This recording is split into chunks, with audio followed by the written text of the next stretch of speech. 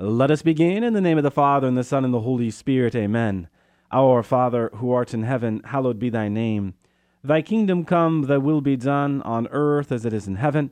Give us this day our daily bread, and forgive us our trespasses, as we forgive those who trespass against us. And lead us not into temptation, but deliver us from evil. Amen. In the name of the Father, and the Son, and the Holy Spirit. Amen. Well, welcome to another edition of Seeds of Truth. This is your host, Joel Kraft, coming to you from KKXX Studios, Chico Life Radio, 104.5 FM and AM 930. It is great to be with you another Monday evening where we are set to continue our reflections into the book of Genesis and in principle chapters 20 and 21. Now, I know I was at the end of chapter 19 as we were wrapping up our discussion last week, the shameful origin of the Moabites and the Ammonites. Of course, the Moabites and the Ammonites were the eastern neighbors to Israel. These were the nations that really showed themselves enemies of Israel during its Exodus journey. Again, I want to get into chapter 20 this evening and chapter 21 tomorrow. Chapter 20 is a chapter where we are introduced to the prophet. We see the word prophet for the first time, and because of that, I received a question from you to talk about the office of prophecy. So we will spend some time talking about the office of prophecy, because in reality, as we have the word prophet come up this evening for the first time, it's in relationship to Abraham, who fulfills the role of prophecy as more of a friend and intercessor. As it stands, because you asked, we will talk about the office of prophecy, among other things. So, that being said, if you want to turn your Bibles to the book of Genesis, chapter 20, verse 1. From there, Abraham journeyed toward the territory of the Negeb and dwelt between Kadesh and Shur, and he sojourned in Gerar. And Abraham said of Sarah his wife, "She is my sister." And Abimelech, king of Gerar, sent and took Sarah. But God came to Abimelech in a dream by night and said to him, "Behold," there's that word again, behold, "you are a dead man because of the woman whom you have taken, for she is a man's wife." Now Abimelech had not approached her, so he said, "Lord, will you slay an innocent people? Did he not himself say to me, 'She is my sister'?" And she herself said, "He is my brother. In the integrity of my heart and the innocence of my hands, I have done this." Then God said to him in the dream, "Yes, I know that you have done this in the integrity of your heart, and it was I who kept you from sinning against me. Therefore, I did not let you touch her.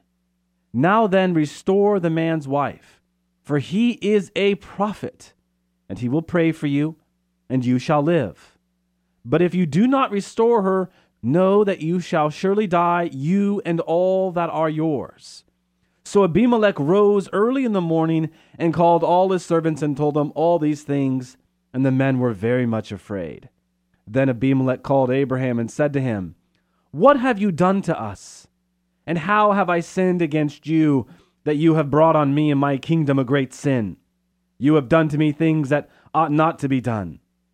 And Abimelech said to Abraham, "What were you thinking of that you did this thing?" Abraham said, "I did it because I thought, there is no fear of God at all in this place, and they will kill me because of my wife. Besides, she is indeed my sister, the daughter of my father, but not the daughter of my mother, and she became my wife. And when God caused me to wander from my father's house, I said to her, 'This is the kindness you must do to me at every place to which we come. Say of me, he is my brother.' Then Abimelech took sheep and oxen and male and female slaves, and gave them to Abraham, and restored Sarah his wife to him. And Abimelech said, 'Behold, my land is before you. Dwell where it pleases you.' To Sarah he said, 'Behold, I have given your brother 1,000 pieces of silver. It is your vindication in the eyes of all who are with you, and before every one you are righted.' Then Abraham prayed to God, and God healed Abimelech, and also healed his wife and female slaves, so that they bore children. For the Lord had closed all the wombs of the house of Abimelech because of Sarah, Abraham's wife." Wow.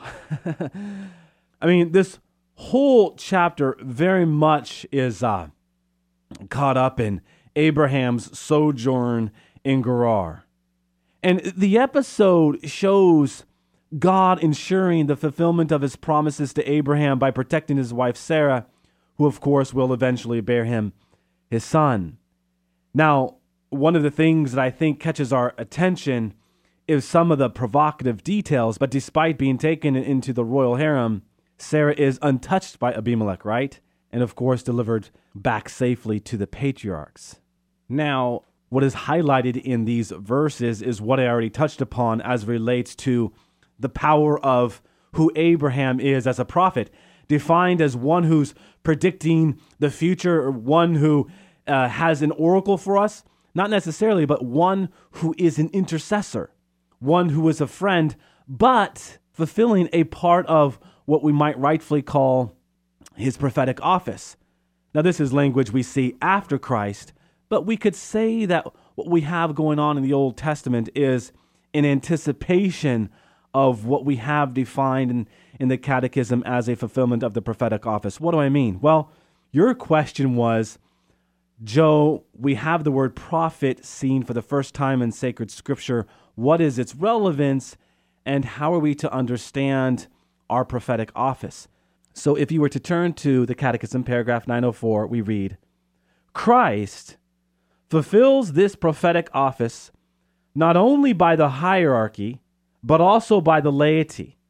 Okay, so a quote, by the way, that comes to us just not from the Catechism, but the great document Lumen Gentium. What is going on here? Well, Christ is fulfilling his prophetic office in the church, in the hierarchy, yes, but just not in its institutional dimension. You know, we often look at the church and all we think about is the church as an institution. But the church is also the mystical body of Christ. And the mystical body of Christ is made up of just not clerics, but laity. This is something that the church has been trying to renew over the last 50 years. But also the laity. 904 continues, he accordingly both establishes them as witnesses and provides them with the sense of faith and the grace of the word. I love those two phrases there, the sense of faith and the grace of the word. So we have this call before us to serve the poorest of the poor and to proclaim the good news, right? And we can do this with that sense of faith and the grace of the word. The Catechism here highlights the words of St. Thomas Aquinas as a fulfillment of the prophetic office. To teach in order to lead others to faith is the task of every preacher and of each believer. This, my friends, had me thinking about that all-important spiritual work of mercy, instruct the ignorant. Instructing the ignorant is a fulfillment of our prophetic office. Really, we are called to enter into that all-important spiritual work of mercy by instructing the ignorant as a fulfillment of our prophetic office, as we hear from St. Thomas Aquinas the importance of teaching. Consider the word instruct. Instruere. Instruere. This is a word that literally translates as to build up, to pile up. In English, there's also the notion of strewing something. So the idea here might be the strewing of hay or that seed has been strewn. So to instruct means to disperse knowledge or to build someone up in what is learned. Certainly this is what is at the heart of fulfilling our prophetic office specific to teaching. Now, certainly these days, when you hear the word ignorant in the phrase instruct the ignorant, you might react to that. The word ignorant is most often used in a negative or pejorative sense. I get that. And so to say that someone is ignorant, in contemporary terms at least, is to say someone is stupid or foolish. But more literally, and you know if you are a faithful listener to Seeds of Truth, what is literal to what a word means is very important, not just to me, but to the church and to revealed truth, right? So more literally and less pejoratively, we should say, the word ignorant simply refers to someone who does not know something. That basically, one simply does not know something and can benefit from instruction in the matter. And this is what is meant by the spiritual work of mercy, instruct the ignorant. I mean, could we not say, my friends, that all of us can benefit from proper instruction by those who know more about a certain subject or issue than we do? Yeah, there is something to be said about someone teaching us those core principles of math, teaching us those core principles of biology, teaching us those core principles of engineering. But my dear friends, it is an extraordinary work of mercy and a fulfillment of our prophetic office to confer knowledge that is essential towards our salvation.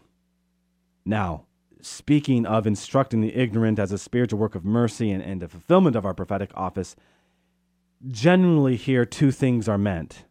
First, because the intellect is a faculty of the soul, our human spirit is nourished by all instruction.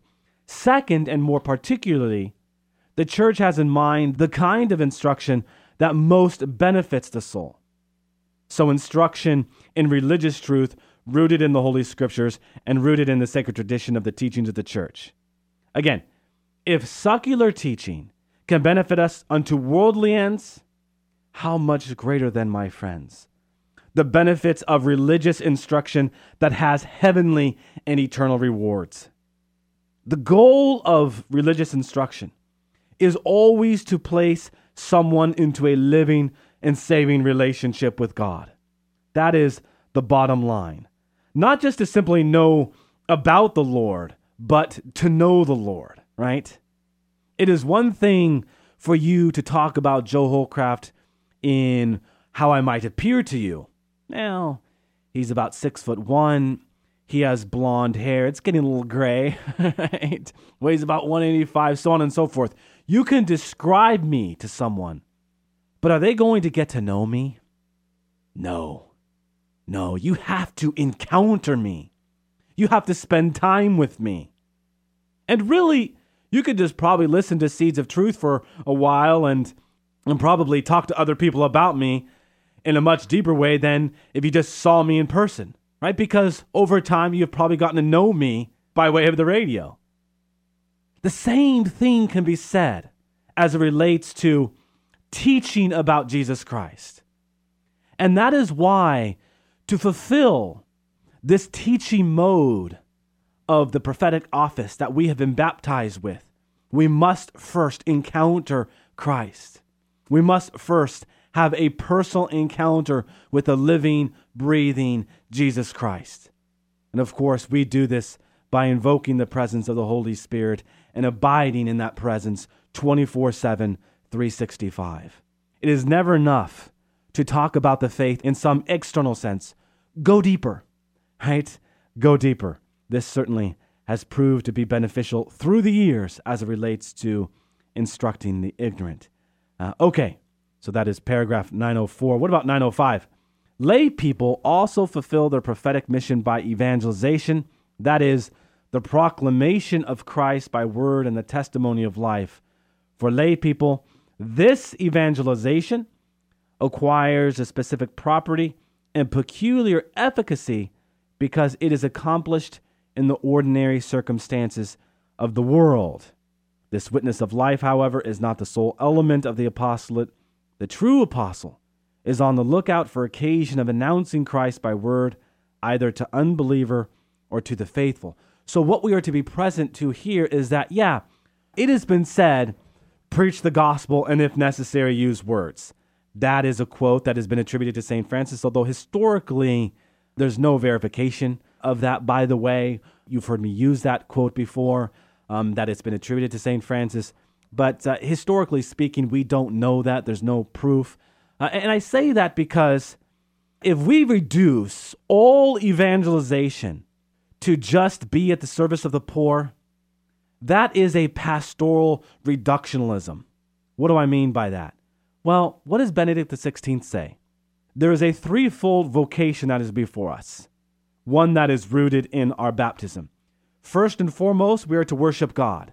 Second, in the mode of existing for other, we are to serve the poor and to proclaim the good news. To proclaim the good news. What do we hear in Paul's letter to Rome? Faith is received by hearing. There is a proclamation to be had. What does Jesus say when he sends forth the 12? Baptize and teach. Go therefore and proclaim the good news. In order for there to be evangelization, there has to be proclamation. Now again, yes, to be at the service of the poor is quintessential to the spiritual life and what it means to love our neighbor as ourselves. But it can never stop there. There's so much more. There's the proclamation. And this is why we read in paragraph 905, we must be on the lookout. I love that phrase. Be on the lookout for occasions of announcing Christ by word, either to unbelievers or to the faithful. You have heard me talk about consecrating ourselves to Jesus and the importance of consecration. When you devote yourself to Jesus, be rest assured, my friends, he will give you opportunities to evangelize and to catechize. Speaking of catechize, paragraph 906 reads, lay people who are capable and trained may also collaborate in catechetical formation, in teaching the sacred sciences, and in use of the communication media. I think what's important here is that phrase, trained, right? We don't go to a doctor who has not been trained in the sciences of medicine, right? That would be silly. And yet sometimes in the spiritual life, we go to quote-unquote teachers who are not trained in the spiritual sciences. My dear friends, let's appreciate the significance of revelation as a spiritual science. And I emphasize that because, like any science, you need to spend time with it so as to then hand it on. You know, so many people today want to reduce faith to something that is purely subjective. Well, brothers and sisters, that is widely problematic because divine revelation is something that is objective. You cannot hand on the person of Jesus Christ if you have not first studied the person of Jesus Christ, right? So yes, we turn to those who are trained in the sciences of teaching the faith. And this is what we properly call catechesis. You know, in its more traditional sense, we talk about preaching and teaching. Well, what that is at its core is evangelization and catechesis. Two things that are different. Evangelization is that initial enthusiastic-filled proclamation of the gospel. And once someone has had a personal encounter with Jesus Christ, they are then willing to go deeper, personally entrusting themselves on a much deeper level with Jesus Christ and his church. And that personal entrustment involves catechesis. So evangelization is what comes first, and catechesis is what comes second. So making that distinction, my friends, I think is very important. So how about this last paragraph, 907, as it relates to the fulfillment of this prophetic office? In accord with the knowledge, competence, and preeminence which they possess, lay people have the right and even at times a duty to manifest to the sacred pastors their opinion on matters which pertain to the good of the church. And they have a right to make their opinion known to the other Christian faithful, with due regard to the integrity of faith and morals and reverence toward their pastors, and with consideration for the common good and the dignity of persons. So let it never be said, my friends, that your opinion shouldn't be heard. What is so essential to this discussion is what is central to the much larger discussion of theology. That discussion where we are made vulnerable to one another in a very real, lively dialogue, putting principles at the center of a discussion and allowing a very real dialogue to ensue. Not, I'm going to hear you and you're going to hear me and we'll just agree to disagree. No, I'm not talking about that. That discussion does not belong to any religious discussion. We can agree to disagree on whether or not Aaron Rodgers is the greatest quarterback to ever play NFL. We can agree to disagree on whether or not Dustin Hoffman is the best actor in Hollywood. To agree to disagree on matters of revelation is widely problematic. And it's not to say that at the end of our theological dialogues and conversations, there needs to be immediate conversion. I'm not saying that. But what I am saying is if truth is in the middle of the conversation, then we can arrive at a more fuller understanding of something. That again, in the moment of both evangelization and catechesis, we can arrive at a point of better understanding who Jesus Christ is, as opposed to leaving a conversation just frustrated because the person that I was talking with didn't hear what I had to say. We become vulnerable to one another by both speaking in a gentle manner and at the same time listening well, giving the person that is speaking to us the opportunity to share what they have to say, because it is then that we can properly respond to that person. Amen? Amen. You know, what does the word prophecy actually mean? But mouth, or even big mouth? We use the phrase, don't be a big mouth. Well, in its historical context, that phrase was first coined because people did not want to hear the prophetic message of Jesus Christ. They didn't want the big mouth, right? They did not want to hear anyone who was a mouthpiece for God. So what did they say? Stop being a big mouth. Prophet literally means mouth or big mouth. So an interesting point to be had, right? If you are saying, don't be a big mouth, and you are responding to someone who is talking about the stuff of God, be careful that you are not, in fact, rejecting something prophetic, That you are not rejecting something prophetic. All right, let us jump back into Genesis chapter 20. I know we spent some time talking about the prophetic office, but not only was I responding to your question, but I do think it was important to consider that, especially in the light of Abraham. Abraham, who was a prophet, but a prophet defined as an intercessor and friend. I mean, consider everything that I just talked about as it relates to the office of prophecy. Now put all of that into the context of intercessor and friend. And hopefully our understanding of prophecy is all the more enriched. You know, we so often see the prophets in the Old Testament firing back at God, right? What do you mean this, or what do you mean that? They don't do that as one who is not a friend, or they don't do that as one who does not want to intercede. Certainly in some cases we see prophets run the other direction, but that's just a human fear. In the end, they do respond. And as they respond with great fervor and great righteousness, because the prayer of the righteous soul is powerful and effective indeed. What do we read in James chapter 5, verses 16 to 18? That when we go to God in prayer, and when our prayer is imbued with faith, and our prayer is filled with the sense of righteousness and holiness, it is powerful and effective. And certainly we could say this of the figure Abraham. What do we read in verse 17? Then Abraham prayed to God, and God healed Abimelech, and also healed his wife and female slaves so that they bore children. For the Lord had closed all the wombs of the house of Abimelech because of Sarah, Abraham's wife. So my friends, could we not say that the powerful intercession of Abraham has been on full display in these chapters? We saw it on more than one occasion with Lot. We saw it with Sarah, of course. And so here again we are encountering it with Abimelech. His powerful, righteous, effective intercession. Amen for the figure of Abraham. Okay, we are out of time. If you have any questions, comments, thoughts, observations, please do not hesitate to email me at jholljmj@yahoo.com. Just send your message on its way. Or if you want to share with me how the book of Genesis has impacted you, I would love to hear you on that as well. And with your permission, take it to air. But I'm not bound to that by no means.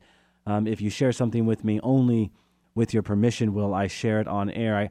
I do think, though, sometimes when people hear the way in which other people are being impacted, it very much lifts them up, stirs them in their spiritual life, and so it can be a positive thing for sure. Okay, with that, let us close with a word of prayer in the name of the Father, and the Son, and the Holy Spirit. Amen. Good and gracious God, we do just give you a special thanks and praise for the gift of another evening, the gift to be able to reflect into the richness and beauty of your word. this very rich chapter, chapter 20, in which you introduced to us the language of prophecy. And as we reflect into our own call to be a prophet, let us be reminded that a prophet is always an intercessor. The prophet is always a friend. So anchoring ourselves in these realities of friendship and intercession, we are mindful of what it means to be a prophet, that we allow the figure of Abraham to be a model from which to follow. And we close by turning to Mary. Hail Mary, full of grace, the Lord is with thee. Blessed art thou among women, and blessed is the fruit of thy womb, Jesus. Holy Mary, Mother of God, pray for us sinners, now and at the hour of our death. All glory be to the Father, and to the Son, and to the Holy Spirit, as it was in the beginning, is now, and ever shall be, world without end. Amen, and God bless you.